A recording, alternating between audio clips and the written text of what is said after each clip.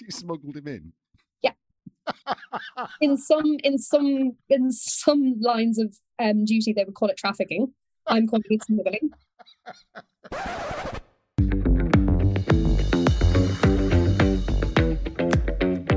Hello and welcome to episode 79 of a Sideways Life podcast, the honest guide to living and working abroad. I'm Leanne. And I'm Al. And here we are again. Yes, yet again on a Thursday, beautiful Thursday night in Malaga. Coming in your ears. Yeah. So you know the drill by now. This is the honest guide to working, living abroad. We have a lot of questions about people who want to live and work abroad in Spain. Well, yes. Spain is a popular tourist destination, a tricky expat stroke nomad destination, but that could all be changing. Yeah, so basically we heard about maybe about 3-4 weeks ago about a proposed digital nomad visa for Spain. Now that's there's a few digital nomad visas in Europe. Do you remember them all? Oh, Croatia, Estonia, Greece, kind of. Germany, Portugal. I think Portugal's the most famous, particularly amongst our audience of North Americans and Australians. They'll heard of the Portuguese one. Mm-hmm. But Spain is supposedly bringing in their own. Now, in typical Spanish style, it's arriving mañana. Sometime it's supposed to be after Christmas, but it'll probably be next summer, won't it? Mm-hmm. But nobody really knows much about it. However, we found one lady who we think if anyone's going to guess what it looks like, then she's the right person. And her name is Jessica Baker. She's got a company called Decipher Spain. And she essentially does visas for anyone who wants to live in Spain. She talks through all the different kinds of visas. We've asked her basically the question, what do you think this digital nomad visa is going to look like? Which is a good question. And I think as you'll probably hear as we go through, there are lots of maybe this, maybe that, probably this, possibly this. Until they release all the details, we will not know for sure. But what we can share with you is what we do know so far and what is likely to happen. Exactly. So I interviewed her last week. And unfortunately, my audio is a little bit quiet in this, so I apologize. I've tried to edit it as much as I can in my little garage band, but I'm not a professional producer. I'm no Quincy Jones, so I don't really know exactly how it all works. But basically, we've tried. So you'll hear her talk all about at the moment, I think there are 6 different types of visa. There might be 5, I can't remember exactly, of which you can disregard. Probably the average person can disregard most of them apart from one. What was interesting, though, is the student one. Now, I thought with a student visa, you couldn't work, but you can. Interesting. But it's not a back-to-back visa. It's not guaranteed, and also you still have to be studying, and it possibly even the same course, but Jessica will explain more about that. I think also one of the things you might have heard at the very beginning of the episode, that's about her smuggling her husband into Europe. And I did say, is it okay to publish this? And she said, yes, he's here now. They can't take him out. But it's a really funny story, so you'll hear that maybe about sort of 3 or 4 minutes in. If you have any questions about this, don't come to us. We're not the experts. Jessica's the expert. Just go to decipherspain.com, or you can find her on Instagram, decipher_, that's difficult to say after a gin, decipher_Spain. And she's on all the socials. You just search basically for her and you'll find her, and there's loads of links from the website. Yeah, and she's brilliantly active as well on Instagram, posting lots of videos and posts and whatnot. So a good account to follow if you do have your little eye on Spain. Absolutely. And just to reassure you, on her website, she says, I'm a woman with a plan for absolutely everything, but crucially very adaptable to circumstances. So there you go. We're actually using her to talk to her. Well, we'll talk a bit about the end about our story. But should we just get cracking and speak Jessica? Let's do it.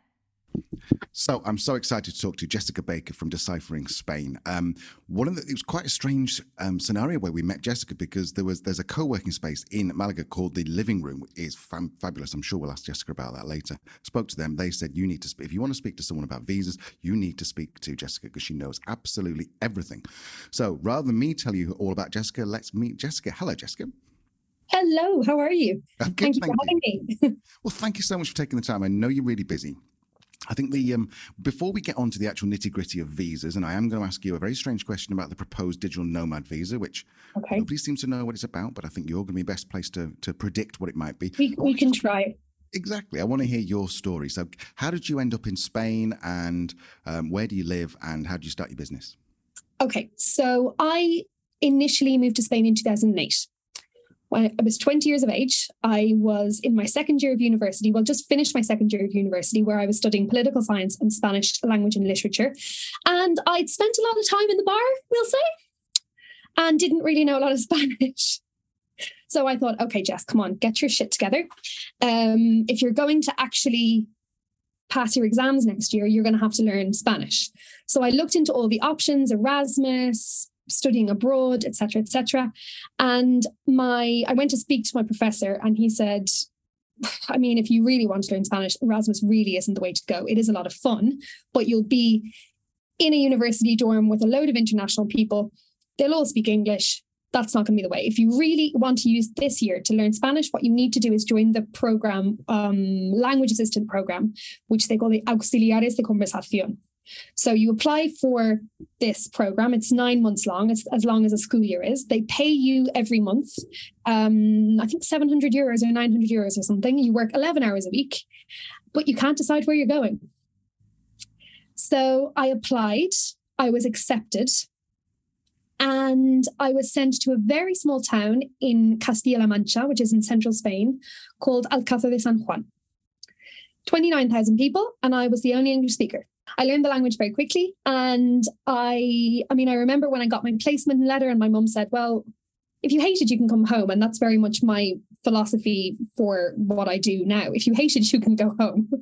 And I didn't hate it. I absolutely loved it. And I stayed there for my initial year. Then I went home, finished my degree as fast as I could, and I ran straight back, and I stayed for another 4. Then after that, I kind of thought, well, teaching's not really my thing.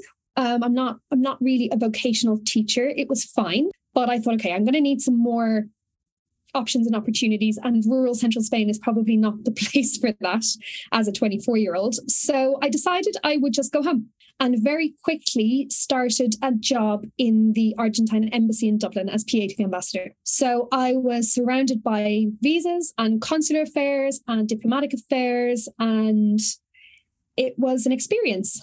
And after 4 years there, I seem to be a bit of a 4-year girl, but after 4 years there, I thought, I'm commuting 3 hours a day, an hour and a half in the morning, an hour and a half in the evening.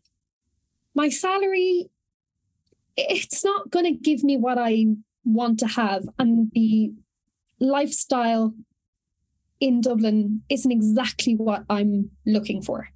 So I made a plan to come back, and I just got very specific about where I wanted to be, the opportunities and options that I wanted to have when I got here. And I landed on Malaga. Weather, property prices at the time, that's changed. Job opportunities for bilingual people. There's a lot of international companies here, Accenture, Booking.com, lots of different ones. And that was how I happened on Malaga, and I've been here ever since. Yes. Now, I'm reading on your website that when you one of the reasons why you started Deciphering Spain was the complication of getting a visa for Mauricio. Have I got that story right? You did, absolutely. I came to Malaga having worked for 4 years in an embassy, so I knew more or less the concept of how getting a visa between an EU, non-EU spouse would go, which was actually why we decided to get married, because we'd only known each other for 5 minutes. But I said, right, we'll get married. It's very easy to get unmarried if you need to. So we'll just give this a go. Luckily, 6 years later, we're still going strong. So that's good. So I had read all of the things.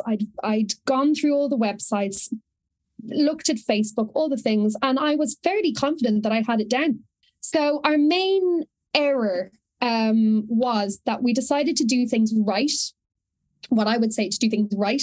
And I came to Spain, got myself set up with a job very quickly, an apartment, and we did the application from his home country, which is in theory the way you were supposed to do these things, rather than us applying for a tourist visa for him and then doing the application from Spain. So I decided we'd do things kind of in theory, technically the right way. And they would not grant that visa. They took, every possible excuse to say, sorry, no visa. So there was I'd say about 3 applications in 8 months before I said, you know what? We're gonna do it a different way. I don't know if you want to know how I did it. I mean, are you allowed to share that secret? I mean, he's already here, so I suppose so. Can we? So before you do that, so is this the story of how you did it, or is this the advice you would give someone who comes from outside? I would definitely not encourage anybody to do this. Disclaimer: nobody do this. Okay, well, let's hear it. I went to see a lawyer who I still work with today because he's absolutely brilliant. Anyone who comes to me that has any complicated visa issue or complicated residency issue, the first thing we do is we go and we see Jorge. I explained to him that I had all my finances in order. I had my housing in order. We had our marriage in order. Everything was right. And he looked at everything and he said, they should have granted this, but there are a lot of consulates that have, we'll say, an unofficial quota on how many visas they can give out. And they're not going to give you this visa. He said, but if you can get him here, if you can have him sitting in my office, I promise you'll fix it in 4 weeks. And I said, but how am I going to get him here? They won't even give him a tourist visa at this stage. He said, Jess, I can't, that's not my remit. I can't tell you how to do it. But I promise you, if you can get him sitting in this seat, I will fix it for you in 4 weeks. So I did what any 28-year-old would do. I phoned my mom. And I said, Mom, this is what we've got. And she said, okay, leave it with me. I'll have a think. And now she always does say that there's a lot you can do with creativity and a little bit of money. And our solution was to rent a yacht. I heard that right. You said to rent a yacht. Yeah, we rented a yacht, skipperless, from France to Ireland. My brother and my cousin and my mother sailed it from France to Ireland. Mauricio and I flew into Dublin, met there, and we sailed him to Europe. So you smuggled him in? Yeah. in some lines of duty, they would call it trafficking. I'm calling it smuggling. That's amazing. And then we got a BlaBla car from France down to the Spanish border. And once he was in, he was in. That's it. They can't throw him out. That's one thing I always say to people who say, well, I've overstayed, but I want to, I'm in a process. Once you're in, you're in. They're not going to throw you out. It costs a lot of money to throw you out. As long as you're in a process, it can be fixed. So let's go slightly less people trafficking route. Yeah. Let's talk about, so someone's listening, and a lot of our listeners are in North America, which is obviously outside the EU, as sadly as the UK, but that's a different story for a different day. So someone's sitting there listening to this, they're in America, and they go, yes, I would like to live in Spain. But I don't have a clue whether I should go for a visa. Do I need a visa? How long can I stay without a visa? Could you maybe talk through, as if I was that North American asking these questions and wanted to come to Spain? Yes. So I would say, first of all, it's really important to look at your age group. If you're someone who is retired or thinking about pre-retiring, we'll say, you have the option of the non-lucrative visa. But you have to, I say look at your age group because, of course, there are people who are in their 30s and their 40s who have plenty of money in the bank. I mean, the non-lucrative visa is all about having money in the bank and promising that you won't work. But it's the promising that you won't work that I always bring to people's attention and say, right, you're 35, you've made a load of money. I think that's brilliant. I think that's fine. But will you get bored? How often is it going to take for paddleboarding to get old? How long is it going to take for you to have seen every city in the country? And you're going to have to renew that visa. So if you go mad and spend all your money the first year, you're not going to be able to renew that non-lucrative visa. So the non-lucrative visa is great if you're of a certain age, in my opinion. Apart from that, you have student visas, which I think are wildly, wildly underrated. People think of students that are like in their teens or in their 20s. Not necessarily. I have clients that have come to Spain on a student visa. They've stayed for up to 2-3 years because you can kind of keep renewing it if you're still in education. And by education, I usually mean in a Spanish school. So it's a minimum of 20 hours a week, or is it maximum? I don't know. It's generally about 20 hours a week that you're expected to be in class. And then the rest of the time, enjoy it. You can even work. You can apply to work during that time. So I think it's a wildly underrated visa. And I do kind of try to encourage people, especially younger people, away from the non-lucrative visa and into the student visa. Because the other thing is, you can give up work and decide you're going on this non-lucrative visa, get here and think, I freaking hate this place. This is horrendous.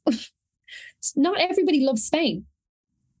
not everybody adapts well. Not everybody loves the heat of the south, or the coldness, the slight coldness, we'll say, of the people of the north. Some people just really don't adapt to it, and that's okay. But don't put all your eggs in one basket. That all makes perfect sense. So you've just mentioned there are two visas, the non-lucrative and the student visa. Now, what about for the majority of people I know I'm a bit older than you, but sort of in our age bracket who perhaps are freelancers or have a small consultancy or something?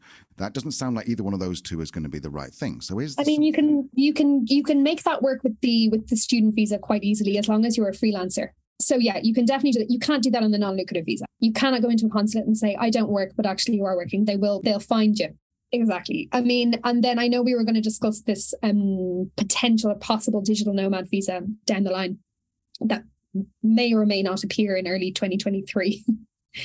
And it's looking like it'll be a good option for people who do either have a consultancy or are even just allowed to work abroad. Because what I've seen from, say, EU people is that a lot of their offices just never went back. So they've said, well, why work from home in a grey dock in London or Dublin or Germany when I can do that from Malaga?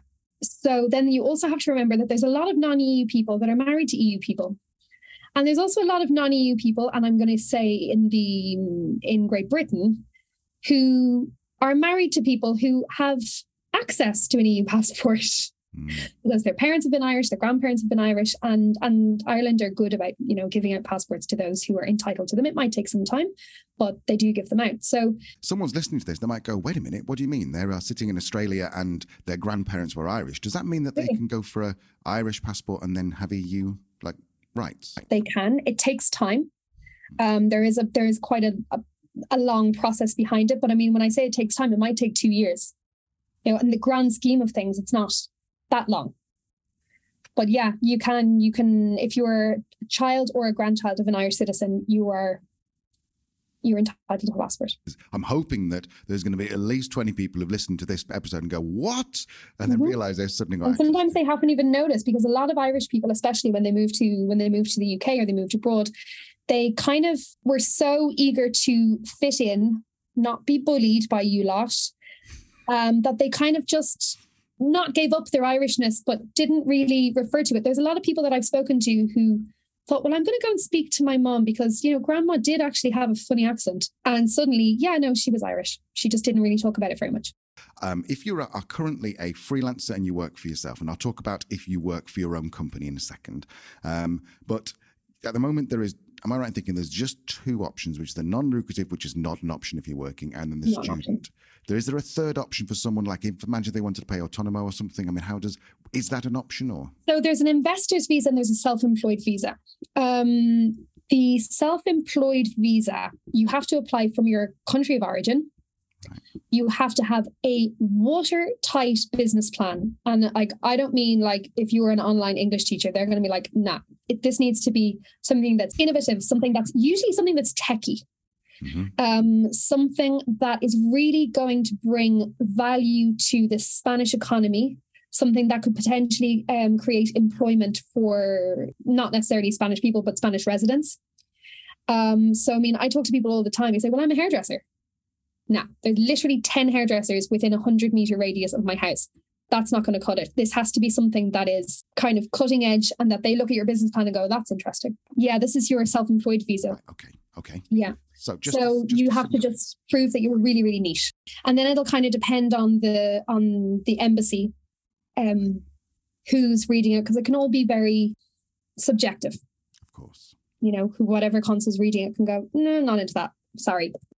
Okay, so that is the self-employed visa, which is really important point you said at the beginning, I think, was that you have to apply for that before you land in Spain. Yes. Okay. All of your visas you will have to apply for before you land in Spain. The only exception to that is if you're married to an EU citizen, or the 6-month student visa, which is fine, but it is 6 months. You can renew it for a further 6 months as long as you're in the same program. Maybe you don't pass your exams or whatever. So it's the same school, the same program. But it's not great as a long-term issue. It's not great as a long-term visa. It's I speak to people who say, I just want to get there and do it. Yeah, but you're not thinking down the line in 6 months' time and you go, oh, that went quickly. So can you talk us through the investor visa then? Is that applicable to anyone, do you think? I mean, if you've got kind of 2 million euros, or you can invest that in kind of stocks, shares, and it's literally what it is. It's an investor visa, but it's high level investment. The only other one that isn't a bad visa, and it's great for people who, say, bought a property maybe 10 years ago, are selling it now and have made a massive profit on it. And that's what they call the golden visa. That's where you invest 500,000 euros in property. It doesn't have to be in the same house. People think it has to be one house. It doesn't. It has to be in property, 500,000 euros, no mortgage. And then you are entitled to work, live, travel fairly permanently. But I mean, so that's, I would reckon that if you have the million or the 2 million for the investment, just buy the property. So what's interesting is we've been looking at the Portuguese golden visa. And 500,000 is a bit rich for us, but it does drop a little bit if you go into rural areas, and it drops even more if you buy a property that needs refurb. So it can be down to 250,000 euros, which is a little bit more manageable. Is there a similar kind of thing in Spain? No. Literally 500,000. And then you have to buy 5 houses at 100,000 if you wanted to. You could do that as well. Yeah, absolutely. Now, the only thing that you do have to keep in mind, and people forget about it, but I'm here to remind them, when you buy property in Spain, you're looking at anywhere between 12 and 18% taxes and costs and different things. So if you have your 500,000 to invest in property, make sure you have your almost 70 or 80 to cover the costs of that. So let's switch over to this proposed visa. So based on all your experience, your amazing knowledge of this, what would you expect this visa to look like? And just add the caveat for anyone listening, this is not what it's going to look like. This is what an expert thinks it's going to look like. Okay, so I think that this is going to be really, really good for who it's meant for, and that is digital nomads, people that want to work for themselves or work for somebody else, because this is going to apply as long as less than 20% of your income is coming from a Spanish entity, then this visa can apply to you. I don't think it'll be great long term, in the sense that I think that they will ensure a caveat to make sure that people can't renew it so many times that they suddenly have permanent residency. It'll be great for a year, 2 years, 3 years. And then after that, you're going to have to make a life plan on whether or not you want to stay in Spain or whether you want to move and all of those things. By the time that happens, you might have met the Spanish person of your dreams to marry, or any other EU nationality. You may have a job offer. There's lots of things that can change. But keep in mind that long term, this visa may not be your life plan. That's really, really interesting, because in Portugal, the D7 visa is a route to residency. And so what we're saying, I don't think they're going to do that here. No. Okay, that's really interesting. I've heard bandied around that there might be a non-residence tax rate of about 15%. I mean, what have you heard about that? Yeah, I've absolutely heard that. And I think that they will do that, because what they're going to try and do is get people in. They're going to want people to come for the year, for the 2 years to pay some tax. At the moment, there are so many people living for 3 months working and not paying a cent that 15% is better than nothing.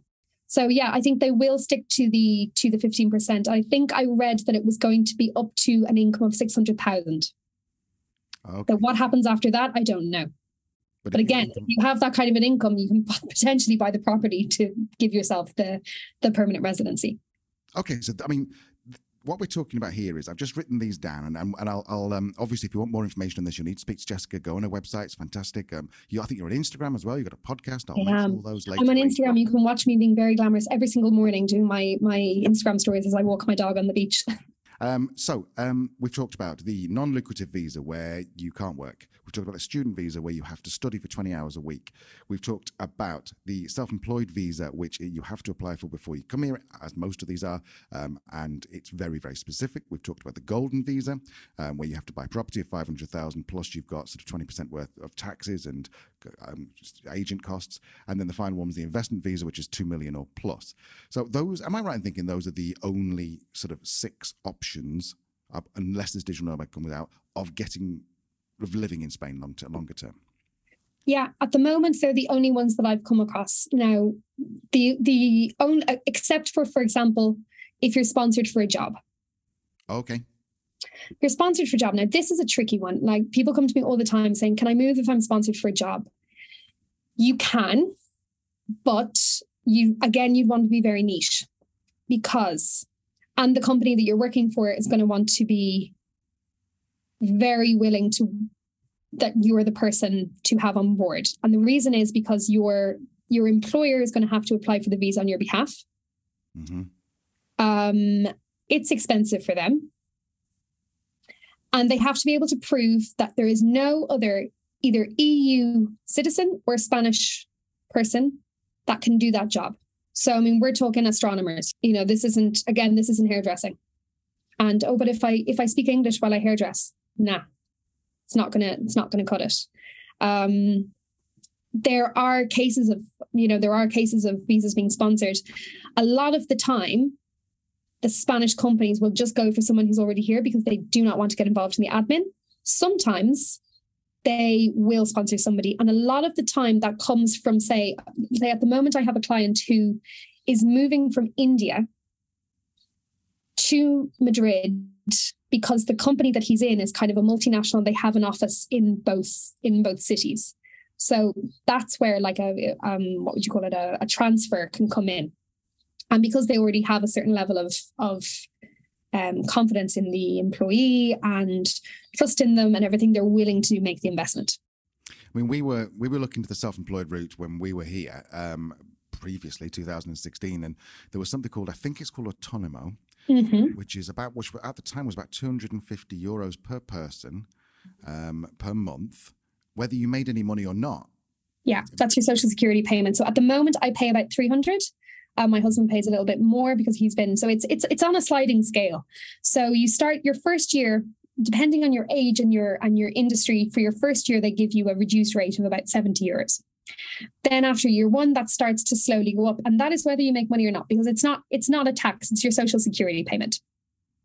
So it's what you're paying in for your health, for your retirement, for, I don't know, whatever it is they do with it. What's confusing is that one of the things we had to do to get our residency here was to have private medical insurance, mm-hmm. private health insurance. So I would be asking them, well, why am I giving you €250 a month if I have to also spend another $150 on private insurance? No, if you're going to become resident, I mean, when you were living here previously as an EU citizen, there are EU citizens that come to me and they say, I want to work in Spain because I see my life here and I want to be able to go down the route of a mortgage in a couple of years' time or whatever. And I'll say, right, register as self-employed, pay all your taxes, pay your social security. You don't need to pay for private health in that case because you're already paying into the public system. The private health only crops up when you're not paying into the public system. So you have to have a private health policy that will cover you just as, give you as high coverage as the public system. So then there are people like me who I just don't want to have to go to a public hospital, so I'd rather have a private hospital. So I realize that we basically bled you dry for information, and I don't want to, I don't want to take the mickey. So if people are interested in moving to Spain, then I mean, we've only just met, but already I've learned so much from you, and we are thinking of moving to Spain, so we'll definitely be talking to you, Jessica. How are people going to get in touch with us? The best way to get in touch with you? Okay, so what people can do is they can contact me. I think there's a WhatsApp button on my Facebook page, which is Decipher Spain, and through my website they can book a call. So I have two types of calls that you can book. One day a week, I offer my time for free, 15-minute slots. People tend to think that this is for them to find out everything about moving to Spain. I tend to think of it as me vetting people to work out who I want to work with and who I don't, because relocation is a long process, and if we don't get on, no one's going to be happy. So I offer my time for 15 minutes, one day a week. To this week, it is actually today, I think, because I was away on Monday, but generally speaking, it's on a Monday. So you can choose the 15-minute call option. It'll just be a short chat about your needs, what you're thinking of doing, and then, yeah, we can have a short chat. Then I also have a 45-minute option, which is a lot more in-depth. It's a paid option. You'll send me all of your questions, queries, worries ahead of time. I'll prepare all the answers. We'll go through. I'll always play devil's advocate and say, right, if you go for this visa, what happens in this situation? I'll make you think a little bit, and then I'll send you a written report that you can keep, because sometimes I get people who say, well, I'm thinking of moving in a year's time, but I want to find out what's going on. So I'll send you that written report so that you can keep it, refer back to it, make notes about it. And yeah, so you can get me via my website. You can get me on Facebook. You can get me on Instagram. And that's it. Well, she was pretty amazing, wasn't she? Mm-hmm. She clearly knows her stuff. And what I really like about it is that she's not like some stuffy lawyer who goes, under Article 65A of the particles of so-and-so. It's like she will tell you, no, you can't do this, or you can do that. And I quite like that. She's certainly someone you want to have on your team in a crisis, isn't she? 100%. Love that story about her husband. And I really hope it is okay to publish it. Well, I guess we'll find out from Jessica. If you need to take anything down, Jessica, just let us know. It's not a problem. Just you follow her on Instagram, don't you? Just make sure if you see a picture of her at a police station, then we're just going to feel terrible. Anyway, so I think you know how to look in the show notes. You'll see how to get hold of Jessica. We've referred one other person to already. We're actually working with her at the moment, potentially with an idea of maybe being able to. Before we get into that, okay, let's reflect on the conversation. Good point. So I think it is, the golden visa seems like a good route for someone who's maybe sort of like in their, say, 40s, 50s, amassed a bit of money, got some property, want to actually move to Spain with no hiccups, no issues, and just dead simple. Downside is you're going to need about 600,000 euros, which at the time of recording is probably about £520,000. Other downside is you're not going to be able to get that for a mortgage in Spain. But you might be able to do it for a mortgage in your home country. That's a possibility. So that's definitely looking at it. I thought it was really cool. She said the investor visa, don't bother. You might as well just do the golden visa. So really what it comes down, self-employed, she says no point. The non-lucrative, well, that's fine if you're retired and have no plans whatsoever to work. But as she points out, most people in their 40s and 50s, even if they sold their company and they got £1 million, £10 million in the bank, they're going to get bored, aren't they? Mm-hmm. So really, even the digital nomad visa might not be the best one for you if you're just looking for like a year in Spain. Maybe the students one is the best one. Yeah, I mean, I think what's definitely clear is Spain needs another visa option for third country nationals who want to come here and spend their money and contribute to the economy. So yeah, I think it's clear another visa is needed. So it's great news to hear that it's coming. I think as well, even just to give people an option to stay longer than 3 months, you can't really get a feel for a place. If you're talking about a long-term move, you can't get a feel in 3 months, because 3 months in Spain in the summer is very different to 3 months in Spain in the winter. And, you need that time. So I think that's what is positive about it. And in terms of the golden visa, yeah, maybe.